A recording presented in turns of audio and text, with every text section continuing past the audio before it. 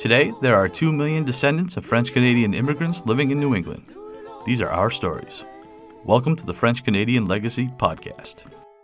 Venez tous jeunes filles et garçons, je vais vous raconter l'histoire de notre immigration ici au USA, de grands aventuriers de pays étrangers. This is the French-Canadian Legacy Podcast. I am Jesse Martineau. Now, as the name of this podcast might suggest, I definitely came at this project from the perspective of a descendant of immigrants from Quebec. And it wasn't until I really started working with the Franco-American Center that I even began to understand how little I knew about Acadia and the Acadian people. And honestly, it remains a topic that I really need to learn better. And thankfully, this episode, we are joined by Lise Pelletier, an expert on all things Acadia. Lise is the director of Acadian Archives at the University of Maine at Fort Kent. Lise, thank you very much for joining us. Thank you, Jesse. It's my pleasure. Now, first of all, can we start with your story a little bit? Where did you grow up? I was born in Fort Kent, Maine, but I grew up on the other side of the St. John River in Clare, New Brunswick. So basically, I grew up with two citizenships, like a lot of the people in the St. John Valley. Basically, you had your baby at the hospital that was most conveniently placed for you. This Sure. is before the health insurance. And yeah, so it turned into a very, very pragmatic situation. Oh, that's interesting. So I assume you yourself are of Acadian heritage? I do have Acadian heritage. Pelletier is, however, much more Quebecois. Gotcha. But I have some ancestors, Acadian ancestors, who were in Acadia as early as the 1630s, and those would be the Wow. Tibetans. Yeah. Now, and how prominent a role was this Quebecois and Acadian heritage in your life growing up? Sadly, not at all. Living in New Brunswick, we were very much like our history book was called Our British History. Oh, wow. In an area that was 100%, and I mean 100% francophone, so French speaking from many generations, the entire northwestern part of New Brunswick, the upper St. John Valley in Maine, and Sure. the county of Témiscouata were completely French. But, however, the authorities at the time, the government in New Brunswick, history is written by and perpetuated by most often the people who remain in authority and have the power Sure. to disseminate whatever information they want. And they conveniently just left out that entire history of Acadians, or it might have, been a sentence in a book. Anyway, as far as growing up, I had no concept of what Acadia meant, what Acadians meant. I had no idea of the ethnic cleansing the people had been through. And it isn't until I started quite late, I was a non-traditional student, and I was deeply involved in French and English literatures, that I started learning about Acadian history through its literature. Interesting. And I was in shock. I was ashamed that I didn't know about this history, and I was angry that I had never been taught. So I made it my mission to learn about it, and continued my studies at the University of Maine in Orono. Got a master's there in French, in Acadian literature, and since then have been working very closely with history of Acadia and history of the St. John Valley.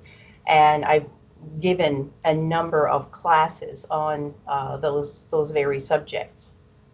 And that's awesome that it wasn't necessarily something that was a part of your life day in and day out, but now you still have dedicated your life to telling this super unique story.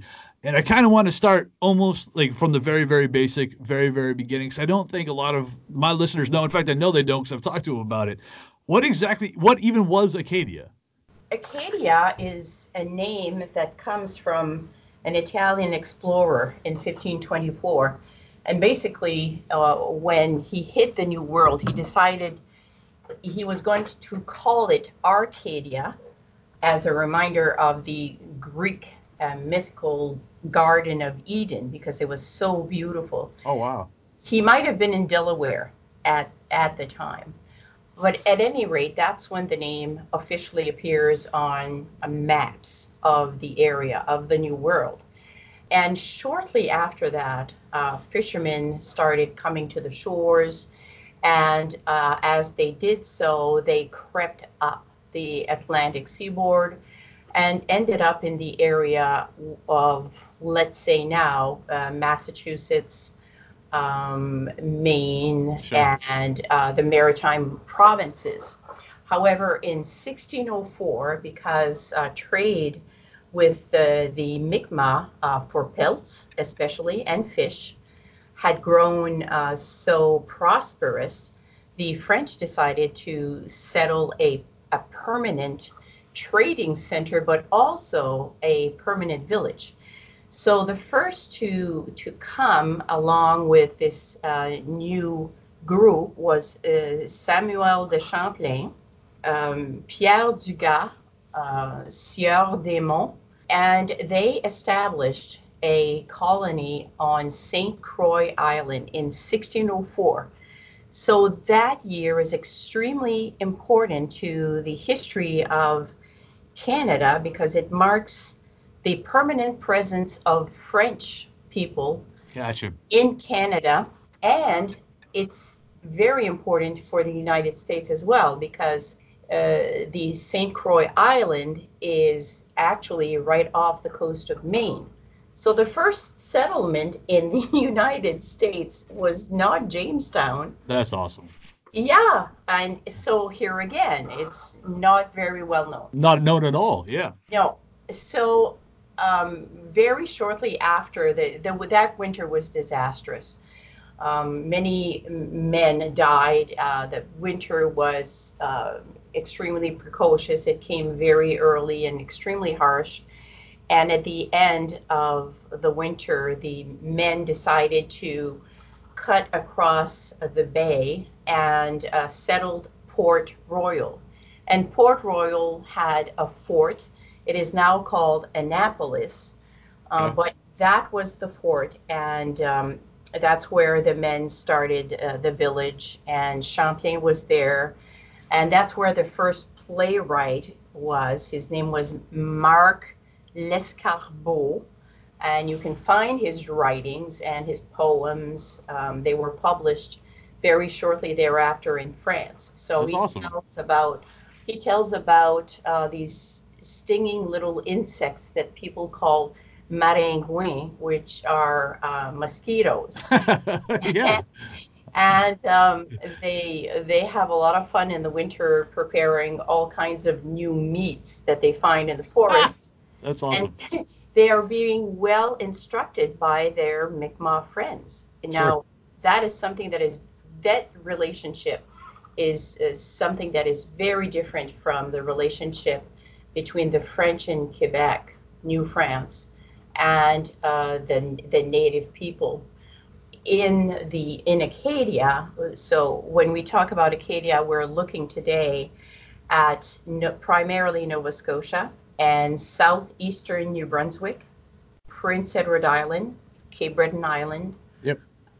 So that is primarily where Acadia is today. However, the name Acadia has not appeared on any geographic map since 1713. Wow. That's interesting. Now, I did have to ask the question that I get a whole bunch, which is the Acadians, they come from New France. They're from an area of today Canada, but yet they're very clearly not French Canadians. They're considered two distinctly different things. And why is that? Basically, the people who settled in New France were from the same regions and elsewhere from France. So they were French people who came to the New World, and there were two French colonies. One was Acadia, and the other one was New France. So they were far enough apart that they grew distinctively. They grew independent of each other. And the way they migrated to the New World is interesting because it lays the foundation of the building of an ethnicity or the distinctiveness of a population. For example, in Acadia, a lot of families came with their entire families, their extended families, people from the community. So they had a ready-made network of people with whom they were going to settle to the New World. In Interesting. Yes, and in New France, they were mostly soldiers and they were building, but they were building and they were at war with the First Nations, Sure. and they did not settle with families or with wives for a long time, and that's when the daughters of the king, les filles du roi, come into play in the 1660s. They come to Quebec to marry these single men and found families with them. Whereas in Acadia, the families were already built, they were already made in France, let's say, and the people who came afterwards were not necessarily single people. They came as family units already. Okay.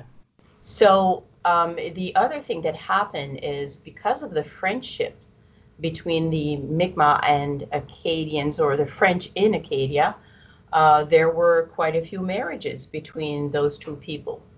There was even a language that was developed to enhance trade between the French and the natives. And at one point, when the French authorities left the fort in Port Royal, they left for to go to France. They gave the fort for security and protection to the chief of the Oh, Mi'kmaq, wow. Membertou. And if you look up the Order of Good Cheer, it is c'est l'Ordre du Bon Temps, an order that was created by Champlain and that is still in effect today. That's where they had these meals concocted during winter. You will see a drawing by Jeffries, and it's sitting in the bottom left of the picture are two native people, and one of them is Chief Membertou. So That's awesome. I didn't know any of this. yeah, and no, it's part of history. So it is quite interesting. So the colonies grew very differently. So in New France, the land that was created for agriculture came from forests. So you cut the trees, and then you have to remove the stumps, and then you have to fertilize the soil somehow and regulate it so that it can be used for harvesting, all sorts of things. In Acadia, interestingly, the French settled around the rivers that were branching off of the Atlantic Ocean. And so this was salty water, Sure. and it created huge marshlands. Well, Acadians started drying out the marshlands by building humongous diking systems, which they called aboiteaux, done precisely for the specific conditions of the Bay of Fundy. And some of these, they are still in existence. They are one of the World Heritage Sites of UNESCO. The one in Grand Pré has been functioning for over 400 years. Now, And the Bay of Fundy is the one with the enormous tides, correct? yes, exactly. So what happens is the Acadians managed to dry out the land. So what they gained was land that was extremely fruitful because it was full of minerals and nutrients from the sea, but had been washed of the salt. And so whatever they grew on there, and of course there weren't any rocks, there weren't weeds, it was easy to maintain. And so their crops were at least 20% better than anywhere else. And so very quickly, first of all, the people in Acadia started calling themselves Acadians to differentiate with the French in France, because their life was so different. And they entered into a kind of a golden age, if you will, where the rate of childbirth was exceedingly high, the rate of mortality very, very low. They were beyond contagious diseases, and so they lived very, very well, and they were independent, and they were all, for the most part, farmers and merchants. And they did not care who governed Acadia. Their Interesting. motto, yeah, their motto was, I don't care if you're French, I don't care if you're British, just leave us alone to farm, and we'll pay our taxes or whatever, but we're not interested in having any war. We're not interested in going to war against our friends, the Mi'kmaq, and we are just neutral. So that was different from New France as well, because in Acadia, the authorities, it changed. So the colony changed hands 7 times in 100 years. Wow. The fundamental constant in these 100 years were Acadians themselves. And they maintained, well, we have to self-govern ourselves because we are here for the long run. We Sure. want to give these lands to our descendants. So they instituted village councils. They worked together to repair the dikes, which were huge, very, very large, and anyway, prone to, all kinds of things. And so they learned to work together, and they sold to the British. They sold to the British and the South, southern colonies, so down past Massachusetts, and as well as to Europe, and they did very well. When the British took over, let's say, New France and Acadia, it came very differently for the two colonies. So, in the case of Acadia, they were not invaded by British soldiers. Instead, a plan was concocted between the governor of Massachusetts and the governor of Nova Scotia. And basically, it was to remove all the Acadian farmers and Wow. their families from the rich, fertile lands, and to replace them with good British subjects. The reasons were that the Acadians had steadfastly refused to sign an unconditional oath of allegiance to the Gotcha. British Crown. They maintained that they were neutral and that should suffice. However, England wanted them to renounce their Catholic religion, and in addition wanted the Acadians to swear an oath of allegiance so that if there was a war, the Acadians would fight for the British against the French and against the Mi'kmaq, which they always refused to do. Sure. Finally, in 1730, they did sign a conditional oath of allegiance, and they thought they were good. They thought that that was sufficient. And it turns out that 25 years later, the British government didn't think so. But basically, the plan to remove the Acadians was concocted between those two governors. And it's interesting, it's very ironic that it is the correspondence between those two military people that gave us the foundation of the history of these expulsions, because Interesting. when the British, and also part of American history, we must face this fact, Sure. is that the British were very few in terms of military power. And so they enlisted the help of Americans, or future Americans, Yankees, Right. The colonist. Yeah. the colonists. So, like on a ship, they might have 200 soldiers, but 2,000 militia or Oh, 2,000 wow. mercenaries. And so the bulk of the expulsions and the removal of Acadians and the plunders and the burnings and the deaths must fall on the shoulders of everyone involved. And so between 1755 and 1762, out of the 18,000 Acadians that were, let's say, is the total population of Acadians in 1755, almost all of them were removed. Some escaped to Quebec, but a small number, maybe 4,000 in those 8 years.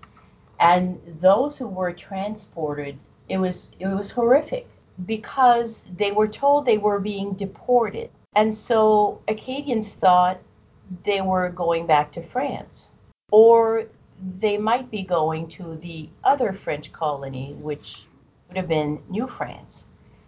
But that wasn't the case. So Acadians would be assembled on the shore, and they'd be 30 ships out at sea, and little boats would come get them, and the communities were separated, and the families were separated. That's brutal. It gets worse. They didn't know where they were going, and they didn't know where the other members of their family and community were going either. And so, over a period of 8 years, the majority of Acadians are transported to, and we're talking mostly French Catholics, and they are being transported to English Protestant colonies Sure. along the Atlantic shore. So, everywhere from Massachusetts um, to Georgia, Virginia took one look at them and said, "Oh no, we don't want your kind here. You're going to stay on that ship, and as soon as we can, we're going to send you off to a prison in London," which is what they did. Wow. So throughout those expulsions, half the population died, and at the end, and quite remarkable were the number of petitions from Acadian household leaders or community leaders who would petition the governor of wherever they had landed, and they would denounce their plight and demand to be treated as prisoners of war and not prisoners, period, which they were. For the most part, they were kept in prisons and not given enough medical care and sustenance, really. And they were not allowed to roam or walk around or have their own jobs. The children were lent out, some were adopted by British families. And so it was a terrible, terrible, it was ethnic cleansing. Sure. Um, and it is very well documented that that is indeed what it was. There was purpose in all of that. So when I say that it's ironic that we have British documents to lay the foundation for Acadian history of expulsions, I'm very serious because the deeds to the land, of course, had to be burned, and all the documents pertaining to Acadians were all burned in order that Acadians felt that there was nothing for them to come back to. It's an incredibly sad story. And as you mentioned, if you looked into some of the personal tales of families getting broken up, it's absolutely brutal to have to read this, unquestionable. Now, I did want to transition to the Acadians that made their way into kind of what is today northern Maine. Yes, When did that start happening? that happened in 1785. What happened there was, as I mentioned, some Acadians escaped the deportation. They fled the area at some point during the years of expulsion. And they settled for the most part in the lower St. Lawrence area, which is not that far from here. This area was extremely well known because it was the great highway between Halifax and Montreal. So it was, the rivers were well used, well known, and this area was absolutely had not been developed at all. There was a Maliseet village where 60 families lived in the area, but aside from that, there were no white people settlements here. So what happened is a group of Acadians who had escaped the deportations or expulsions went to Quebec or the lower St. Lawrence area and stayed there and married with Quebecois or French Canadians. We'll get back to that term later. Sure. Yeah, I haven't forgotten. And so when they felt that the war was over, 1763 is the Treaty of Paris, they petitioned to come back. They signed an oath of allegiance to England and became British subjects. And so they were given lands that they could develop. The lands they didn't own, they were allowed to develop. And so some of them had started thinking about a permanent settlement at the mouth of the St. John River in an area that is now Fredericton, New Brunswick, or the capital of New Brunswick. And things were going pretty well.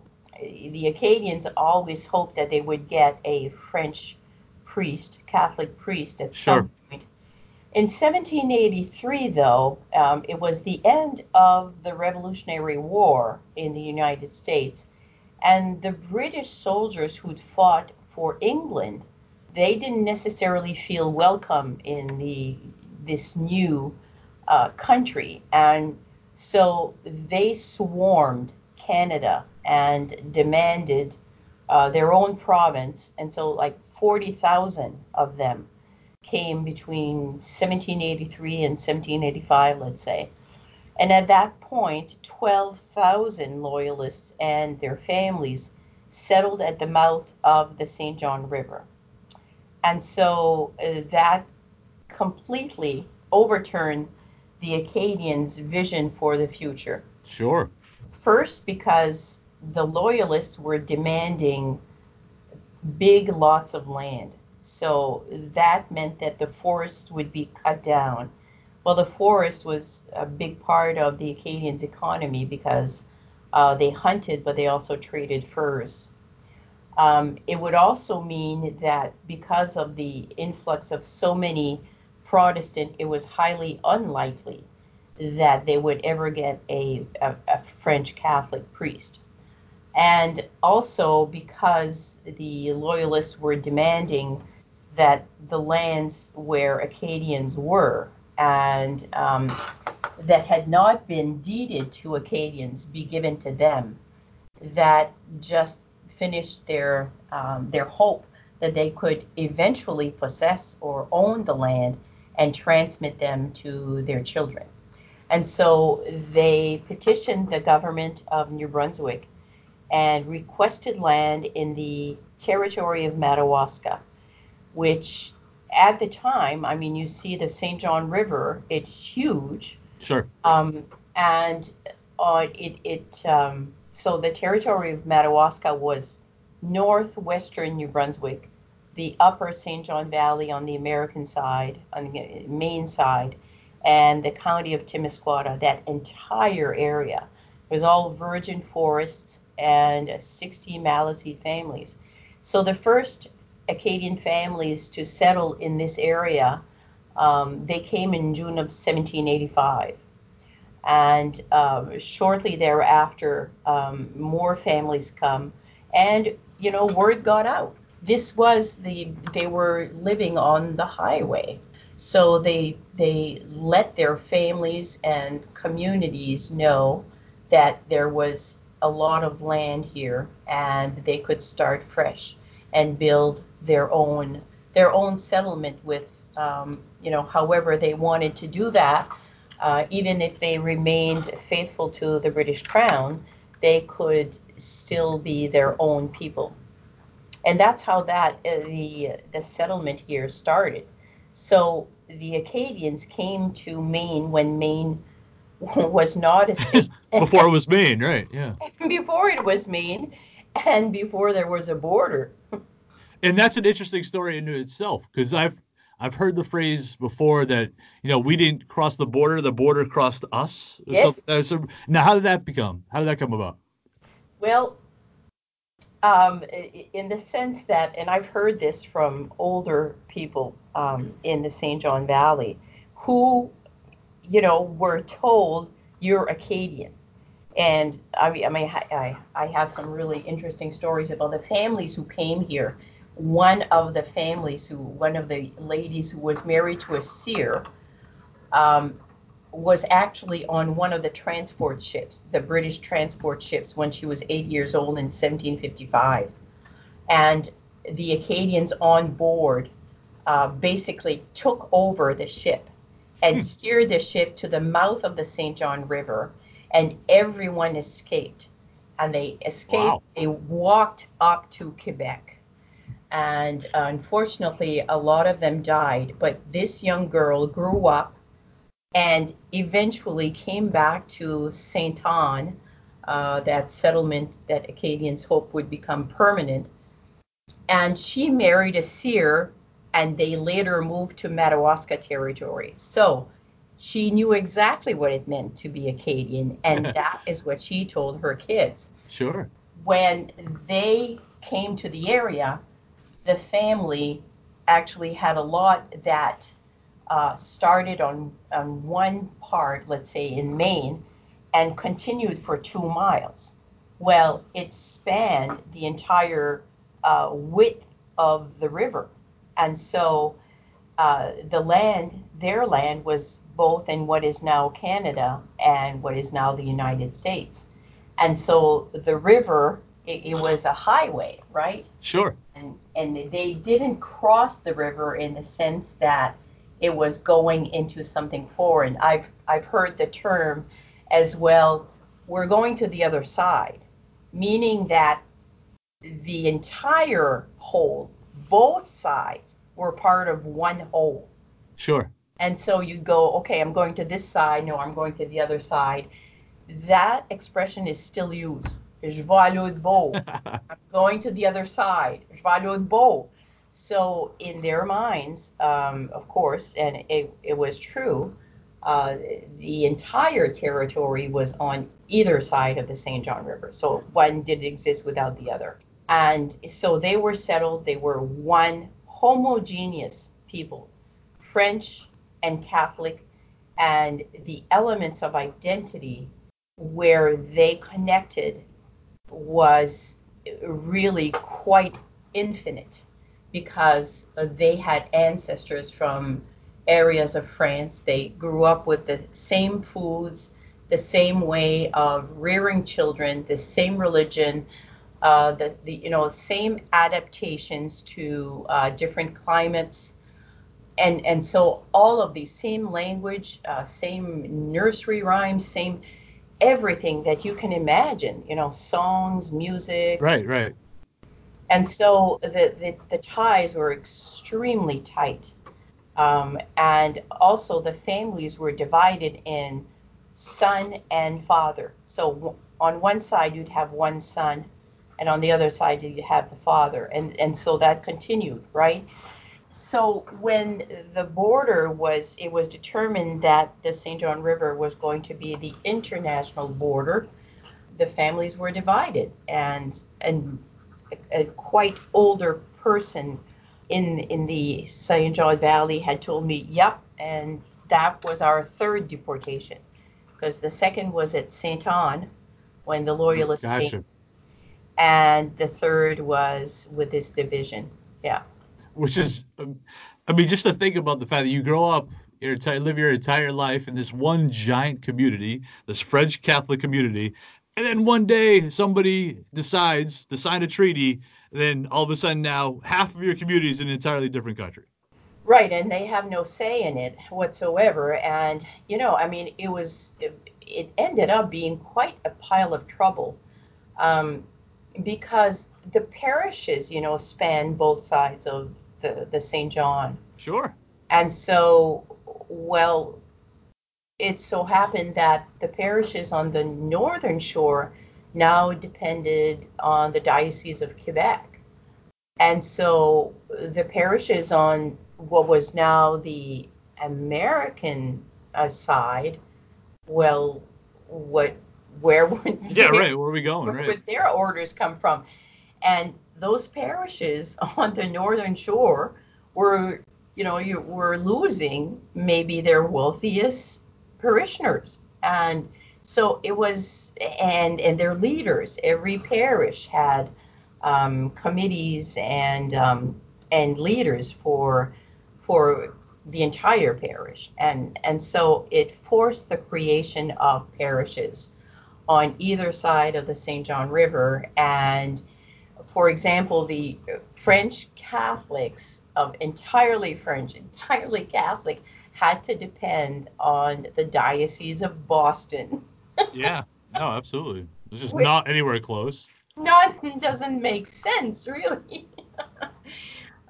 Because the Irish Americans and the Franco Americans was sometimes at odds, and so this did not help their cause at all.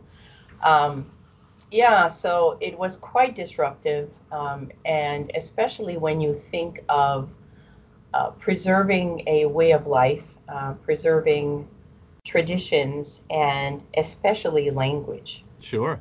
And those are all maintained by the multiplication of interactions between groups of the same members, let's say, or between members of this one group that share all these commonalities. And so when you remove those interactions, then you get, you get a lesser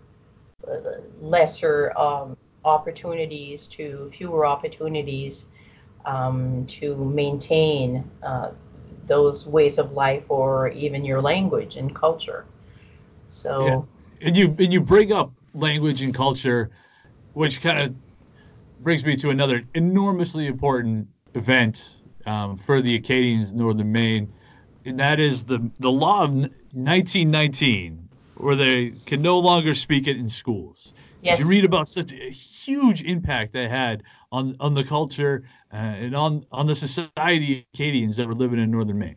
yeah, absolutely. Um, and it's the way it was done as well.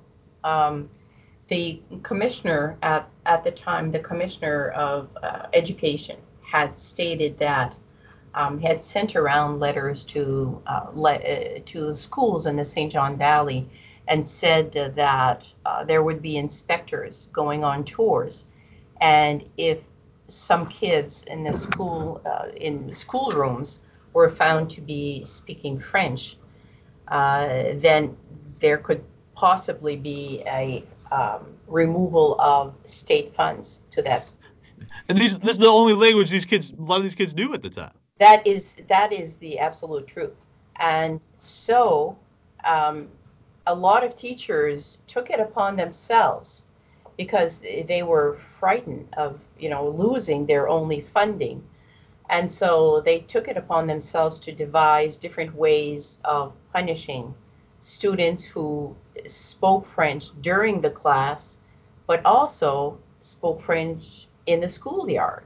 Yeah. And it was it was absolutely horrendous because in addition to the punishment, much of the time in many classrooms, what was said to the kids was your language is not good. You don't speak the correct French, that is Right. the French that, well, you can't say spoken in France because there's maybe 32 different ways Of of speaking course. French in Absolutely. France. But at the time, they thought they knew better, and that is what they told the kids. So you have a child who can only express himself in French, and he's told that his language is not only inadequate, it is inferior, which means that he is inferior. And some people are still marked, traumatized by that experience. And, they couldn't figure out who they were because when they spoke English, some kids had an accent. Sure, of course. They hadn't mastered the English language. And so I remember an 82-year-old man and one of my friends who says, I didn't know who I was anymore because I wasn't allowed to speak French and I wanted to use English, but I couldn't. And I was stuck. I was stuck like, what do I do now? Who am I? And it was like being in limbo, Right. where the language that he mastered was not allowed, and the language that he hadn't yet mastered, he felt ashamed to use. So that has persisted very much so. I would be very interested in doing some research, some field work on that subject because it has affected generations of people. It has literally stopped people from speaking French to their children. Definitely marks the beginning of the decline of the French language in the St. John Valley and also throughout the state of Maine. Which was, I'm assuming, the goal of the legislation to begin with. Absolutely, absolutely. It was always the threat, the sheer number of French Canadians or Franco Americans at the time, if they voted against authority, that authority would be gone. It was the same with the Industrial Revolution. If the workers had decided to revolt, their sheer numbers would have toppled any business. Sure. They could have started a union and won. So, yeah, I guess they had something to be fearful of, although, and it was also, this, you needed the outside workers, the immigrants, and yet when they came, you were fearful of them. It's not very different than what it is today, right?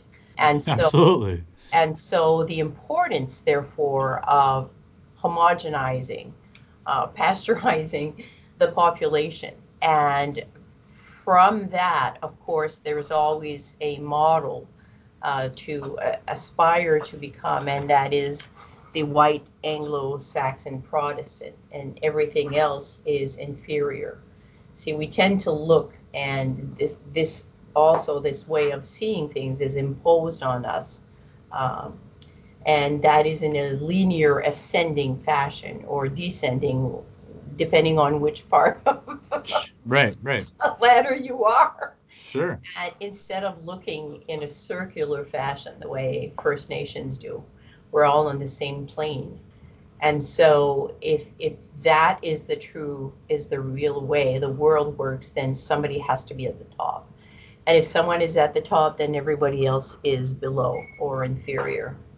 And I saw one statistic when I was getting ready for this discussion that there were literally zero French programs in public elementary schools in the St. John Valley today. I thought that was crazy. There is, I know of one, and it's not a program. It used to be a very consistent, like a curriculum, and this is what they taught in first grade, et cetera, until Yeah. sixth grade.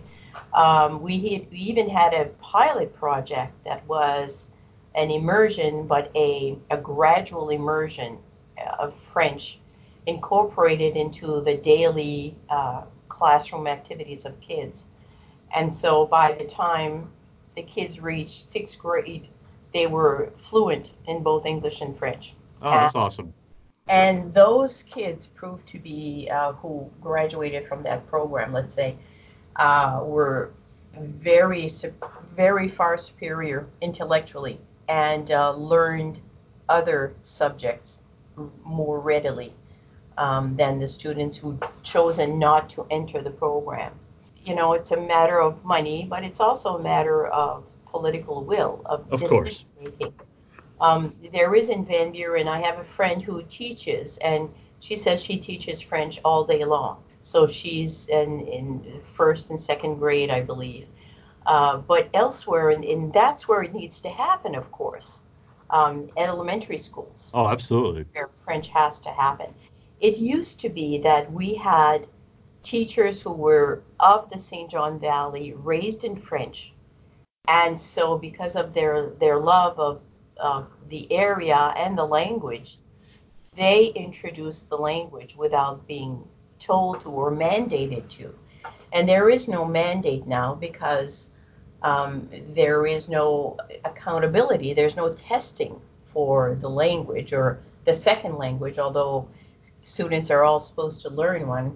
And so everything else takes a precedent. You know, science and math and English, Yeah, of course. they Yep. all take a precedent because, well, you get tested for those and you don't necessarily get tested for French.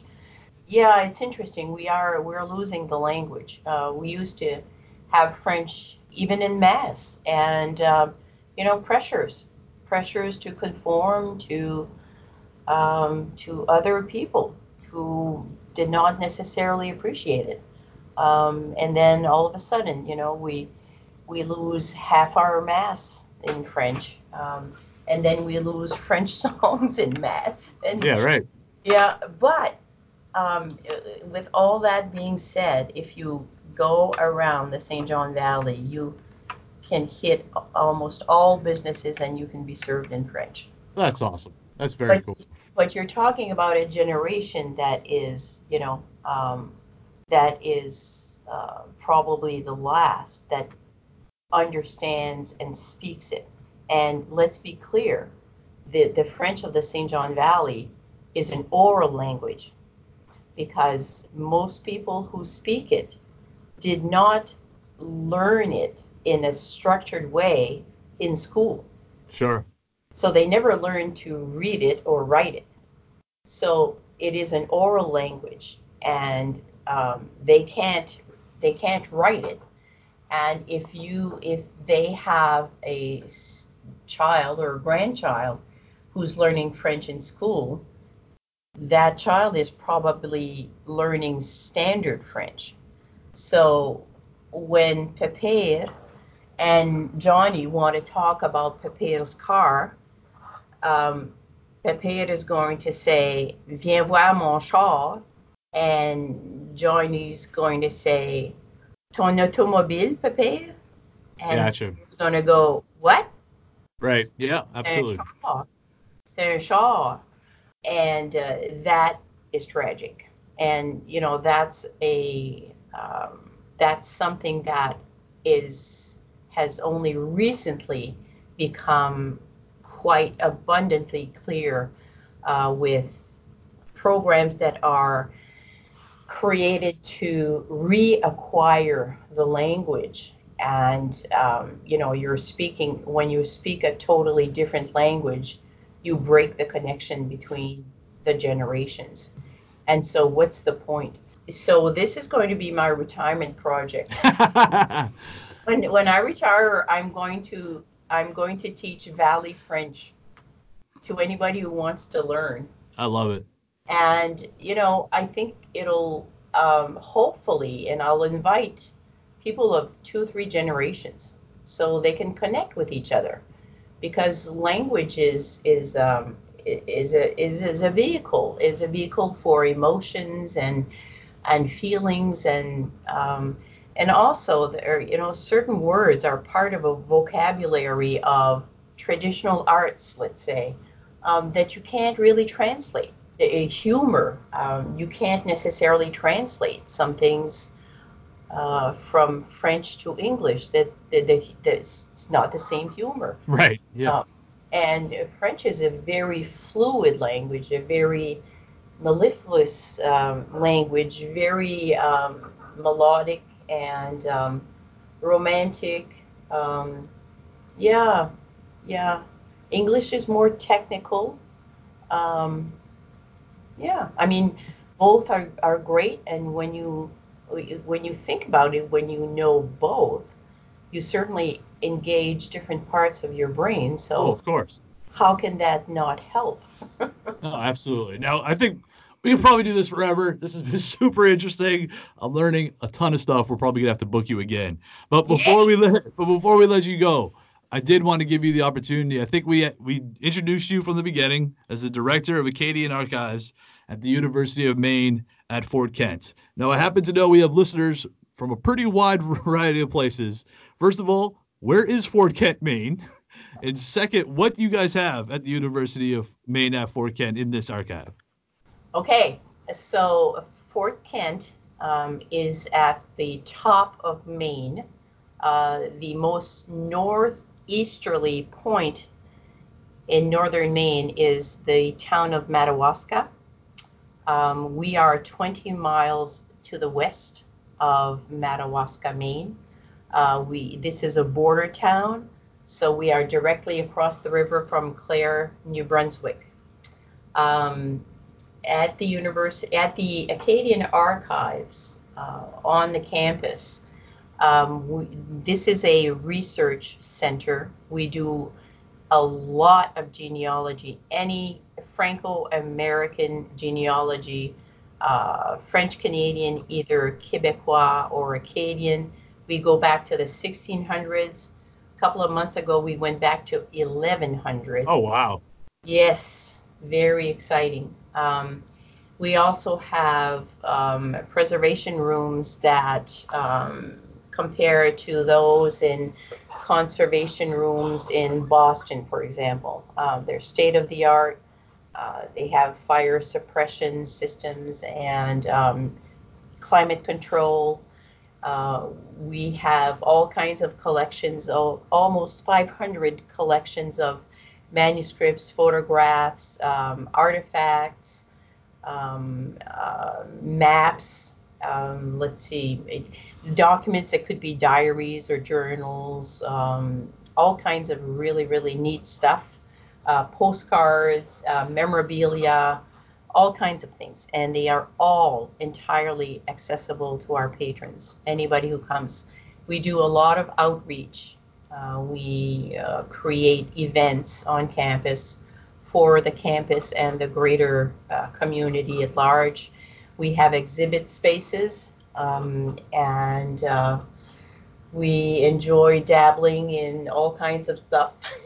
Yeah, that's I, awesome. I teach a number of classes to community and also online. So Yeah, is there a place online where we can check to see kind of what you guys got going on? yes, we are at, let me see what it is. It's umfk.edu /archives. Awesome. Well, thank you very much. Again, we have been talking to Lise Pelletier, from Director of Acadian Archives at the University of Maine at Fort Kent. Thank you very much for joining us. This has been awesome. Thank you. Un grand plaisir. Now our fathers look at us and sigh with despair, to think that everything they love we simply do not share. But the spirit never dies, our culture will survive. Each of us must choose how much to keep alive. Each of us must choose how much to keep alive. Special thanks to Josie Vachon for providing the music. You can find more about her at josievachon.com. This podcast was produced and edited by Mike Campbell. If you have any questions or comments, please email us at fclpodcast@gmail.com. You can also follow us on Facebook, Twitter, and Instagram at FCL Podcast for more information about the topics discussed. If you enjoyed the show, please subscribe and leave us a review on iTunes or wherever you listen to this episode. Malheureux, malheureux. This program is recorded at the Concord TV Podcasting Studio. The views and opinions expressed during this podcast are not necessarily those of Concord TV. The producer is solely responsible for its content.